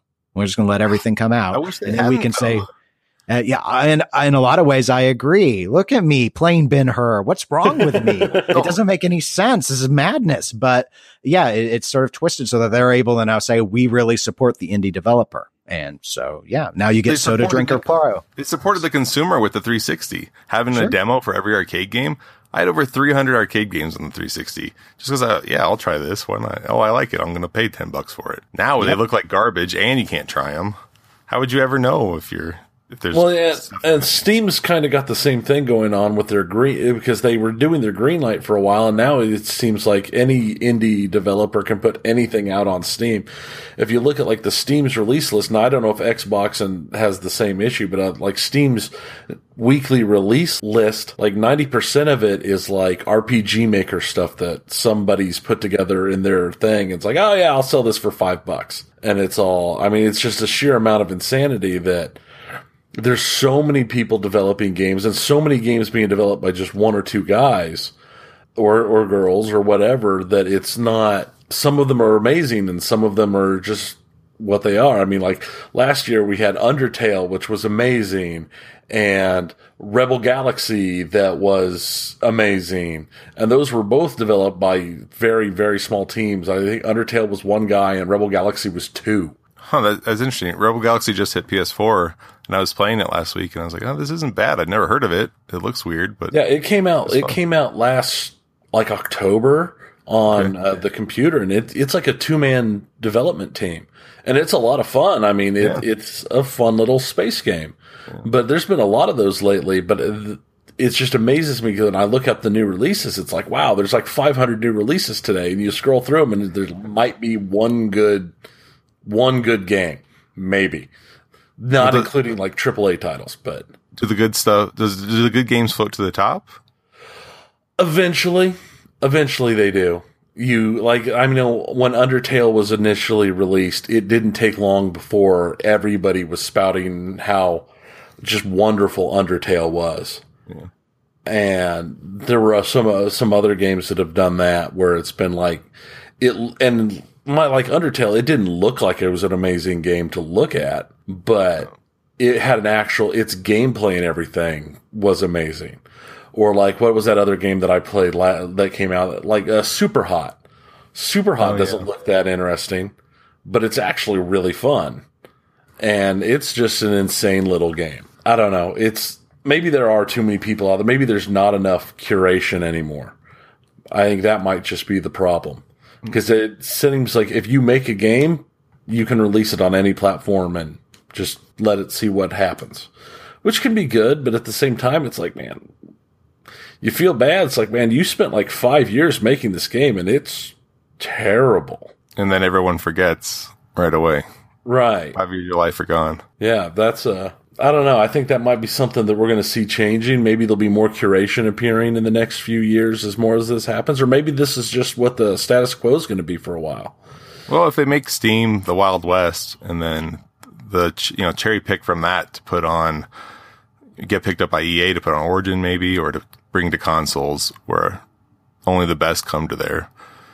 That's not a terrible idea, honestly. I mean, that would let the Steam and the PC crowds weed through the worst of the stuff and everything else get cleaned up. I played one PC game in the past, 4 years, and it's Undertale because nobody would shut up about it. Yeah. Well, I mean, that was for I don't know how many weeks listening to video game podcasts after Undertale came out. That was like the only discussion was Undertale. And if you didn't want it spoiled, you had to play it right then. Right. And I didn't play it right then. I started playing it, a few months ago, but by that point, everything had been spoiled. So the magic wasn't the same for me as it must have been for the people who played it with no spoilers. Yeah, the story on that was killer. Well, speaking of magic, we have our final video game topic, which actually has nothing to do with magic, but unfortunately, however, it has to do with technology. So the magic of, and what is the difference between technology and magic? Often it's just ignorance. So BattleTech, apparently there was a BattleTech Kickstarter. I knew nothing about this, but Tony knows all sorts of things about it. So Tony, please tell us about the super pre-alpha first look that happened regarding this BattleTech. Yeah, the BattleTech Kickstarter happened last October, and it was run by by Harebrained Schemes. They're the guys who put out the new Shadowrun games, the 3 new Shadowrun games that have come out just recently. It's a turn-based mech combat game, kind of like the old Mech Commanders that came out, that is going to be on computer. And it's BattleTech set in the 3025, and they just released a super pre-alpha video, and we'll have a link to the video because they sent it out to all the backers and said to share it. And it looks amazing for a super pre-alpha. I was surprised because their art looks awesome and it seemed to play pretty well. It's still real buggy. There's still a lot of things not in it, but for something that is pre-alpha, it looks really good, and it really increased the interest in the game that was already pretty huge. The Kickstarter was huge. It was a huge Kickstarter, and they went ahead and they opened up a late backer group for people to get in that wanted to get on to it after seeing the videos that hadn't been in on the original Kickstarter. The video leaked, and after the video leaked, there were a lot of people like, we want this game, and they're like, okay, we'll set up a pre-order for you. So there's nothing they're trying to reach. It's not like Star Citizen. They're like, okay, if you want a pre-order, here's a pre-order tier. I watched a little bit of the video, and for a pre-alpha, it did look really good. Yeah, it's one of those things. I think it's a very directed game. I mean, if you're not a BattleTech person, I'm a hardcore BattleTech person. And I have been since the early '90s. So for me, this is dream game, bread and butter type thing. But I'm pretty happy with how it looks. They also announced that they did a lot of really big physical rewards tiers. And theirs are shipping now. They're starting to get pictures of they've arrived. I'll put mine pictures up when mine stuff arrives. It's not come in yet, but I'm going to be a late shipper because of what all I went a little insane on it. I backed the higher tier. Oh, so you didn't back the little have my name in the credits for $10 tier? No, I'm getting a bomber jacket and oh my gosh, wall hangings and. Yeah, I could have bought a pinball machine. Wow. a cheap pinball machine. I mean, I could have bought a cheap pinball machine, but yeah, I backed at the Elite Mech Warrior tier, which was $275. So yeah, I'm insane. Yeah, I've had two pinball machines that I bought for less than that. Not combined, but individually. EMs, of course, but the I also watched some of the footage, and yeah, I thought graphically it looked pretty good. I don't know. Whenever I think mech games, I just assumed it was going to be real time, not turn based. Well, yeah, they've done a lot. There's a lot of Mech Warrior and BattleTech based real time games out there, and that's why this one they were going for a certain feel. This one's designed to be a lot like the tabletop game, which is what the first tabletop game that I really broke my teeth on when I started gaming back in the 90s. Was the tabletop game, and it uses a lot of similarities to that, and it'll play a lot like that. So that's why one of the big reasons it did so huge and why I was so interested in it. When did you back it? When did the Kickstarter end? It ended in October of last year, I think. Oh wow, that's really fast to have something playable out there. They had the demo playable at Gen Con, and they're going to their current goal is for a release next May. So they were looking at a year and a half is production, basically. Awesome. Well, speaking of Gen Con, I think this would be a good time to go ahead and segue into the final section of the podcast, which would be the tabletop section. And Tony, I know you've pulled a few more tabletop-oriented items for discussion that were driven from what came out of Gen Con. So why don't you go ahead and kick us off? Yeah, there were a whole lot of games at Gen Con that got announced and demoed this year. I did not get to go to Gen Con this year. I'll go one of these years. It's just didn't happen again this year, but I've been following some people, and I went ahead and I picked out like 10, and then I realized how long this episode was going to be already, so I just picked 2 of the 10 I picked out to throw into the list to talk about this time around. I was going to ask, what does Gen Con mean? Gen Con it started out as, I want to say Genesis Con or something like that. Or no, Geneva Con, because it was originally in Lake Geneva, Michigan is where the convention started. And it was a big RPG con. And as it grew, they moved to Minneapolis. And then when they got really huge, they came down to Indianapolis. And they're currently the biggest gaming con in the U.S. and I think probably the world. I thought it was an acronym or something. Gaming, entertainment, something. No, it started out because it was in Lake Geneva, Michigan, is where it was started. Cool. Okay, so that's the and it's enormous. When I went, like I said earlier, when I went to the board game night, there were several people there who'd gone, so they had they brought some games from there, one of which we're going to talk about, but the first one I was going to talk about, we didn't get a chance to play. They didn't get it picked up because it was sold out, is the there's a Harry Potter Hogwarts battle coming out. You're a wizard, Harry. It's my personal favorite type of game. It is a deck building game, and it is a cooperative deck building game. So you're not actually fighting each other. It's you and your friends playing against the deck. And the way the game is set up is it teaches you book by book. You play the book 1 game and you learn how the game plays. And then you add the cards from book 2 into the deck and you play the game again. And it adds more, and it goes through all 7 books like that. So you slowly build your way up with you and your friends playing against the various enemies that are added with each book. And it's all about there's all the big villains from Harry Potter, so the big Harry Potter people are into it and this and that. But I just like cooperative deck building games, and watching a demo of it, it looked really easy and fun. So that was one of my big draws on this one. I like the idea of it being cooperative. I was thinking about Castle Panic yesterday.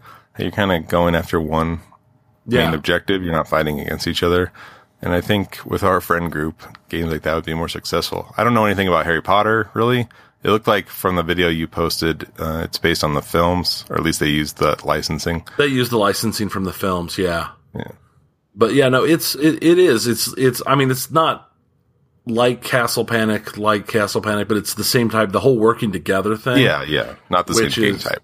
That's how we play in a lot of our groups too. We play either games that are very cooperative or games that don't allow you to be quite so directly attacking other players. Like we play Sentinels of the Multiverse and games like that and that's what Sentinels of the Multiverse is. This is a cooperative game where you're playing against a villain who's built out of the deck. And that's one of my favorite games. And it's not actually a deck building game, but it is a lot of fun. But I like cooperative games. Pandemic is a cooperative game that can be won no matter what Dennis says. And I bought that game and I still haven't played it with anybody. It's a fun game. I enjoy Pandemic. It can be incredibly hard, and it can be really, really frustrating because 9 times out of 10, if you lose just on the cusp of victory. So it's not like you get wiped out. We're almost, we lost, which can be kind of frustrating. But I like co-op games. They're a lot of fun. And I think this one, it has with the design and draw and it's being simpler, I think it has a good draw, especially for kids. Cause, kids get really into Harry Potter and the younger kids can learn it as it steps up, and it should be a lot of fun. I think it's just going to be a nice little family-ish game. Yeah, I think I really like the idea of the progression they've got with the books, with the adding of more and more cards. I favor cooperative games a lot for tabletop settings because I think it's always a little awkward if you're playing with casuals, which would often be someone like me.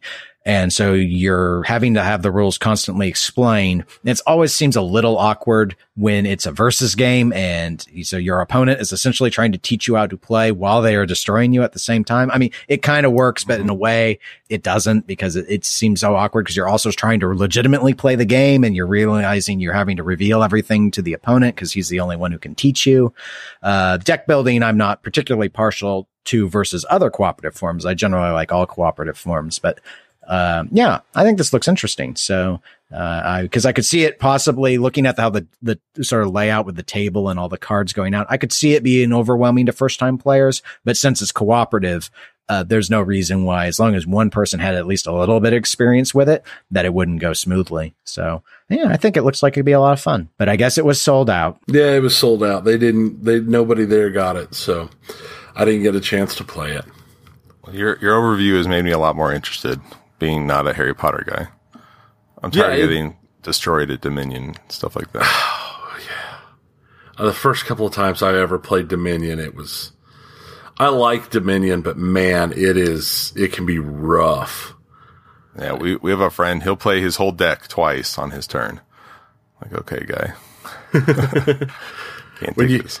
Yeah, that's one of the reasons I like, and like I said, the group that we play with a lot, there's a lot of casuals, and like when I go to the board games night, board game nights, it tends to break into these segments where there's more casual players and then there's the more hardcore players, and you tend to know who's who and you settle in where. I'm pretty good with any of them really, but yeah, I think for casuals, cooperative games work better, and I think they're becoming more common.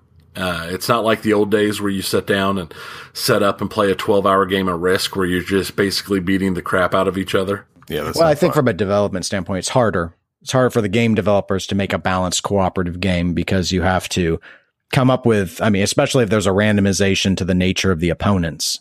So, because it's all essentially automated. So they have to figure all that out. It's not just like if we were to play Magic the Gathering against each other and I'll use my mind and what colors I own versus what you've got. And, you know, we'll come up with what we think is going to work.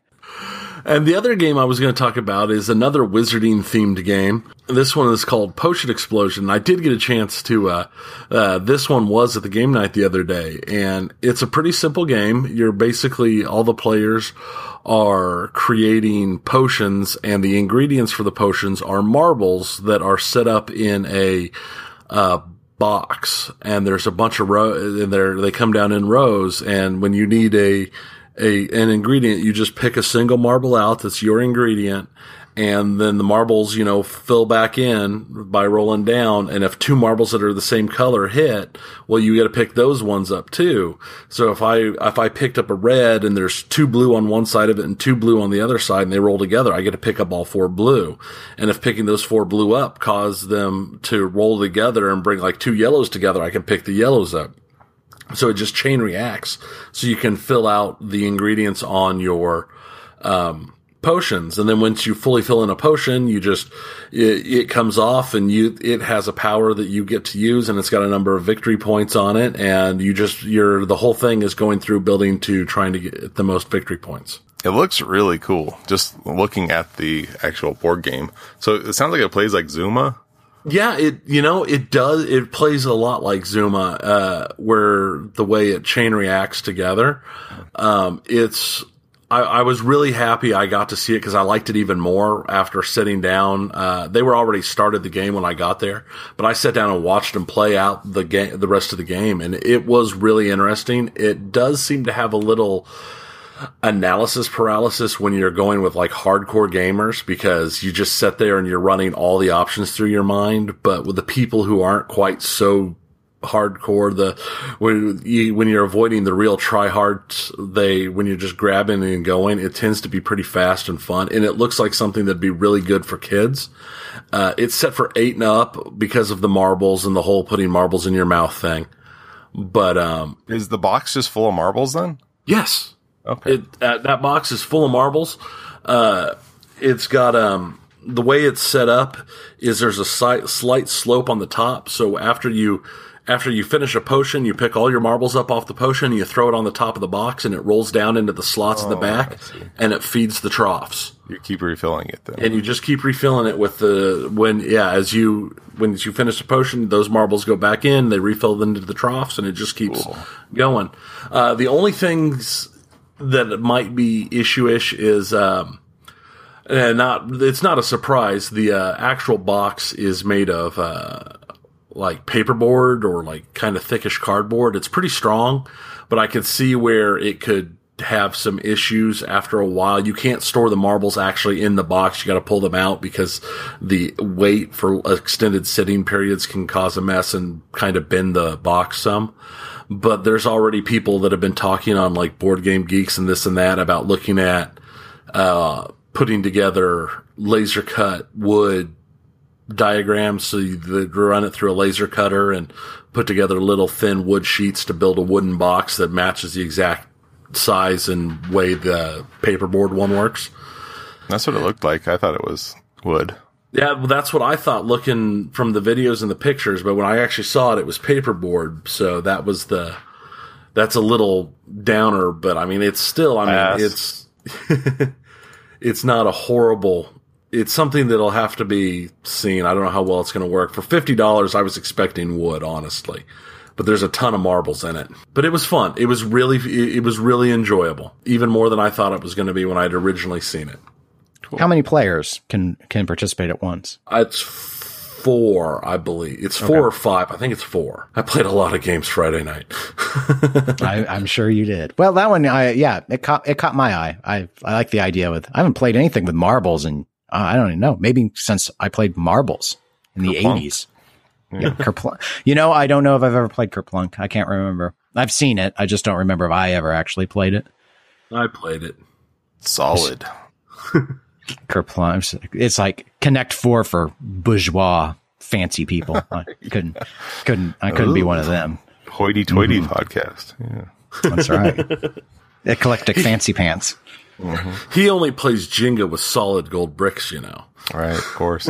And for the last little bit in the tabletop section I was wanting to talk about was, during our last episode we talked about having gone to CantCon, and I've been thinking about D&D a lot lately since I played it at CantCon, and specifically I've been thinking about character generation, and I've been thinking about Thagash, who was a pre-gen was my pre-gen that I started with, and I've actually created a backstory for him now, and I've kind of looking at getting into playing some more D&D 5e, and there's a local RPG group I've been thinking about joining up just to get to play it some more. But as I was looking at it and playing with stuff and thinking about it, I realized that, my favorite part of RPGs, as much fun as they are, is actually the character creation and the backstories, because I like creating the backstories and the histories for the characters. And I said I've spent an ungodly amount of time this last 2 weeks building up a character for Thagash, and I've actually built up like another character idea for this game and 2 character ideas for the superhero game that we'd picked up, that the name is slipping me and the book is stashed away, so I don't want to grab it right now because I haven't had a chance to go through it yet. And that just had me thinking just on character generation. I don't know, Don, if you've ever played any RPGs. I've played Hero Quest. Here, the clicker game? No. It's a board game from the 80s. It has a dungeon master and whatnot. Oh, okay. Right? Hero Quest? Yeah, Hero Quest. I've heard of it. I haven't played it. But yeah, it's like this. Yeah, it's a very similar thing if it's the game I'm thinking of. It's a...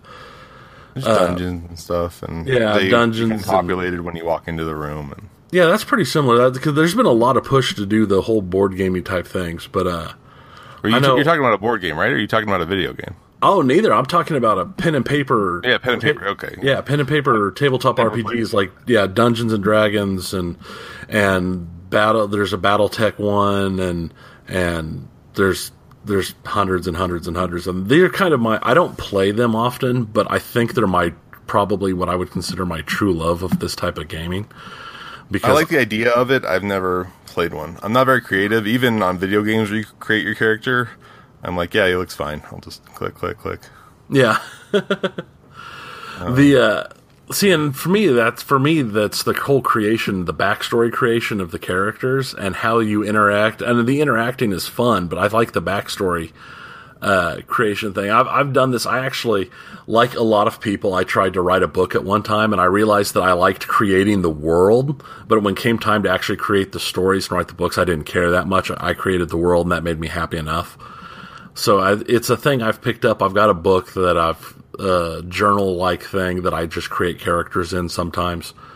But I didn't know. I mean, I know Dennis has played some RPGs, and I didn't know if you had, but just how people look at the whole character creation. Because I've played with people who their character creation is literally how hard can I hit something and how quickly can I kill stuff. And then there's people who the only thing they care about is the backgrounds. And I find myself going more into that side of things. I'm more of a background and RP player and less of optimizing my character to be the ultimate murder hobo. Murder hobo, yeah. I mean, I play a lot of Skyrim and stuff and Oblivion. So, I mean, I'm familiar with creating a character and having to class them and whatnot. But not in a pen and paper game. Well, they're very similar. The only difference is really that you don't need a whole lot of other people when you're in the video games, and typically they give you like backgrounds to choose from. But creating the character and balancing them, they're all very similar. I mean, they're taken from the same general. The video game creation comes from the tabletop stuff that started back in the 70s and 80s and this and that. I know there's a lot of resources out there to play online, and I highly recommend, if you ever get a chance, you might try it out, just for fun. I've been looking at getting into an online group because there's a lot of people who use Roll20. So I've been looking into getting to that just so I can play some more. But what is that? An online pen and paper type game? Yeah, it's Roll20 is literally what you do is you fire up Roll20 and you all talk on Skype, and Roll20 acts like the tabletop on a pen and paper tabletop. It's got the dice. You literally type in roll 3d6 and it rolls 3d6. Roll 1d20 and it rolls a single d20. And it gives you everything. It's a completely virtual tabletop for doing that type of gaming. I don't know if you watch a lot of Twitch, but I know there's a lot of channels on Twitch now that they use Roll20 and Livecam, and they'll live stream their games they play. That's kind of cool. Yeah, it's something. It's something that, like, when they started in the 80s and the such, everybody was, D&D was the whole big evil Satan coming to steal your kids type stuff. And I like video games and like so many other things, it's kind of becoming more and more mainstream. And I think a lot of it has to do with technology. But just, I like the whole character creation. And in video games, that's why I like Fallouts and Skyrims, because your character is your character. They give you the backstory, but you make your character who you want your character to be. And I love that. I've actually, I think on Oblivion, I was a red guard. Like, I was basically a heavy. And so I just made all the opposite decisions of what my gut said when I played Skyrim. And I created my character, so I was like an elf and whatnot, just because I wanted a different experience. So I figured the games would be similar. And I'm glad I did. It made me kind of a more well-rounded player without having, to overthink anything. Yeah. Well, I find that, like, on Fallout, I have to force myself to not be a hyper-stealthy sniper, because 9 times out of 10, that's the way I'm going to build my guy in Fallout, is a hyper-stealthy sniper. Yeah. And one of the most funs I had was in that type of thing was on Fallout New Vegas. I created the lowest possible intelligence guy, and I had him hit stuff.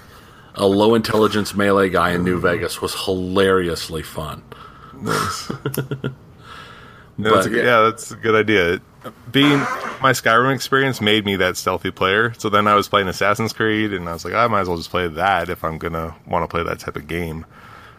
And that's funny in New Vegas. Yeah, I think my next one would be something like that. Just a big dumb with a club. Dumb guy with a club. I play a lot of dumb guys with clubs. I mean, in video games and paper RPGs, this and that. I like being the dumb guy with the club. I mean, that's how Thugosh started. It's like, I'm gonna take the barbarian. He's intelligence 8 and really strong. So, yeah. But he had fun backstory, and I got to feed into it and this and that, and it's I really enjoy that portion of it, is the creation portion. That's just interacting with the other players by creating something yourself.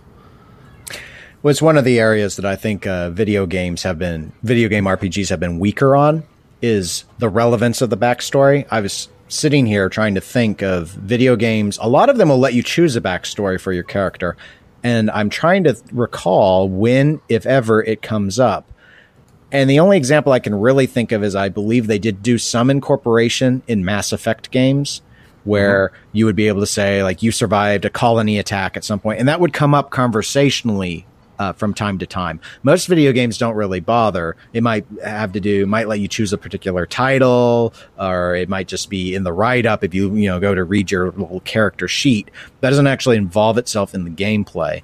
And in the tabletop RPG setting, it often really can, because the personalities mean so much, because you don't have the scripted personalities. I mean, even in Mass Effect, which I think has some great storytelling, you've basically got the I'm really nice, or I want to punch you, or you go with a Fallout route. You have those same choices, plus the middle choice, which is generally, I'll do the right thing, but you have to pay me. In the tabletop setting, you can have so much different sort of flavor to it And it's not an area I'm particularly strong on in terms of, I'm trying to recall if I ever did a whole lot of effort into the backstories. I know on character creation, I definitely min-maxed. Like, if it was cleric time, he's going to be a dwarf because I need the wisdom. I need the maximum wisdom. I would never contemplate having a gnome be a cleric because their stats weren't right. You couldn't maximize what was most valuable to the class. So even if I gave personality to my characters, they were always min-maxed racially and class-wise. See, when I was younger, I min-maxed everything.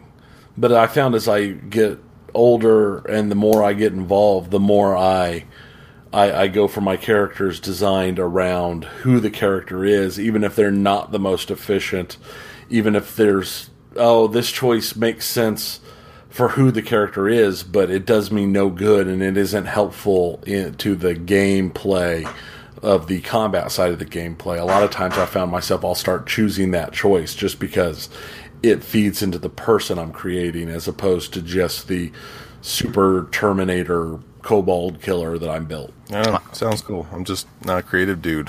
Well, a lot of people don't. I mean, it's not. The way looking at it is not the way a lot of people look at it. The min-maxing tends to be the standard from what I've seen overall. Yeah, I'd probably go that route. Because I always had more fun creating the stories back in the day. I mean, I like playing the RPGs, but in terms of creating the character backstory, I'd rather instead create the game session and create the plot and write up the story that everyone would go through. I enjoyed that a lot. It is your fault that you had the door open towards me. Your fault. If I can hold the door open and we can smash the stuff that was trying to push the door open through the gap, I wasn't the one who decided the door opened that direction. It sounds like you guys should team up and finish Tony's book. I have no idea what Tony's book was. I think I have a draft book around here somewhere. I can't remember. Everybody does. I don't know if it's a rite of passage, but I think everybody gets an idea and they start writing a book at some point. Oh, sure. I think I probably sat down and I thought, this is easy. I'll do that. And then I stopped and I thought, I'm bored. I had a similar question, something you brought up, Tony, if you guys have a moment, something I wanted to ask both of you. When you're learning how to play a tabletop game, you mentioned watching these guys playing D&D on Twitch, and I had never even thought about that. I was going to ask if you could recommend any YouTubers to teach you tabletop games, but maybe there's Twitch guys that do it too. Well, there are both, and we'll put these links in. I'll get the links so we can put them in the thing. But probably one of the best out there, definitely probably the largest on Twitch that I can think of right now is ItMeJP.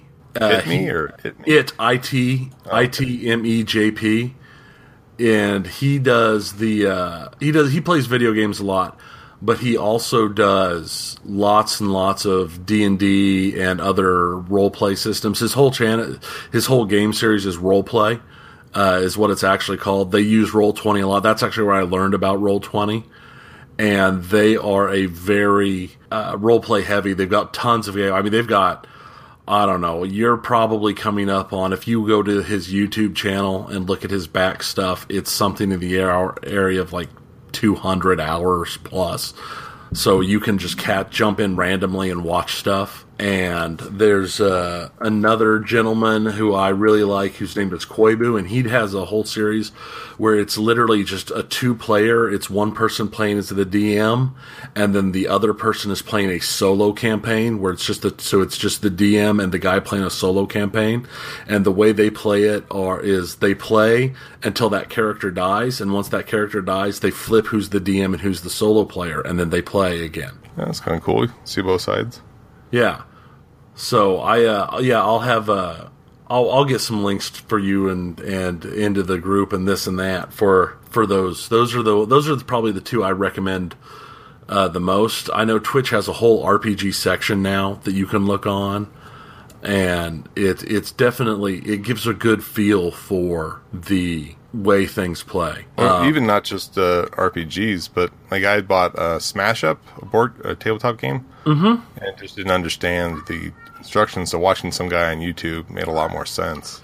But you type in Smash Up on YouTube, and there's 400 guys that. My answer there is also my go-to board gaming like podcast and this and that. It's Dice Tower. Dice Tower is probably my favorite. There's several others as well that are pretty good, but I know Dice Tower is my go-to for anything like that. They have, Tom Vassell, he's like a superstar of board gaming and reviews and lists and stuff. It's definitely where I go to primary for any of that information. Cool, thanks. I'll check that out. I end up getting games that I just almost never touch because when it comes to a night to play a game, it's like, oh, I'm kind of tired. I don't want to learn a new game. Let's play. We play Mission Red Planet a lot, so that's like our go-to. Let's just play Red Planet. We tend to jump into Cards Against Humanity if no one wants to learn anything new. Yeah, Cards Against Humanity, I really enjoy if there's more than 4 people. With 4 people, I end up just getting annoyed because we typically play with 6 to 8. That's perfect. Is when we play it typically. When it gets pulled out, normally the kids are off playing video games or watching movies or in the other room or something, and we'll pull them out on game nights. Because we have like monthly game nights where a bunch of us get together and we play video games and watch movies and just have dinner and just catch up type stuff. That sounds fun. Well, thank you. Well, not a problem. Those are the go-tos. Those are the ones I go to straight off the bat. Okay, I'll check them out. We played, what is it, Mentokori? You know what I'm talking about? It's like this Japanese city you're building. We played that for the first time last night. I haven't. No, it's pretty fun. It's a pretty popular game. I bought it on clearance at Target because friends had recommended it. I just can never remember the name. I don't have it. I was looking around the room. I don't have it in here with me. But that one was easy enough. It's only 4 pages of instructions, so it's easy enough to pick up. But Dominion, we played Dominion wrong the first several times and thought it was the worst game ever until we finally figured out, it goes, I forget what we were doing wrong, but then it became one of our favorite games. Yeah, Dominion's a great game. It wasn't my first game of that type, but it was a game that has definitely picked up because there's a lot of people at the game night I attend that play it. Yeah. And that and Thunderstone. Have you played Thunderstone? It's the same. It's very similar. No. Thunderstone. My first experience with Thunderstone was one of the gaming guys slamming me in the chest with the Thunderstone box that was completely full and it weighed about 35 pounds. And it felt like I'd been hit by a bowling ball. He's like, we're playing this. It's like, that's a lot of cards. Yeah, that's exactly. It was. And I'll when we do the links, I know because I know like Itme JP and Quabu, they've got a lot of stuff, so I'll put out the exact series that are the ones to watch for fun. They've got some episode. I know there's a pandemic episode with. I think the Dice Tower has a pandemic episode. I know Tabletop has a pandemic episode. Have you watched Tabletop with Will Wheaton? I've seen a couple episodes, a couple of years ago. Yeah, they've got a pandemic episode, if I remember correctly. Okay. I'm just kidding with Dennis. That's fine. I didn't learn how to play it. There are a number of people that have tried to win it, so yeah, there are plenty of streams. You could also just fire up Mario Brothers and go to the game over screen if you'd like to know how it'll end. Well, the end. It all ends the same way. Disease always wins. Okay. And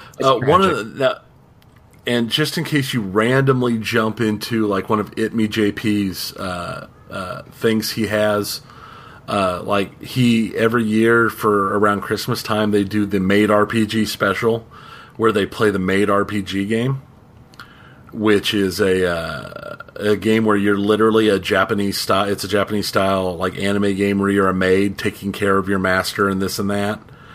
And just to give the warning, one of the rules of going in to play it is typically all the players wear maid outfits. So hot. Yeah, it's wonderful. Wonderfully large bearded men in maid outfits is just amazing. And he's also got a game that they've been playing that's the Star Wars Age of Rebellion system that they've been doing. So that's the channel if you want to see a lot of different RPG type games. And then Dice Tower is board game after everything you need to know about board games. It's cool. Yeah, that's the one to go to for everything board game related, like ever. Awesome. Thanks. You're welcome. And I think that's about it for us. Right. I don't have anything else. No, unless Don has anything else you'd like to bring up. NiftyLED.com, your source. Oh, sorry. No, I got nothing else. Yeah, we're waiting for that Audible and Casper mattress money to just roll on in. Right, yeah. Was it you guys that had an Audible ad? No, I talked about Audible, but it wasn't us that had an ad. I just talked about it the other day. Oh, it was Loot Crate. One of the small podcasts I listened to, and not negating you guys as a small podcast.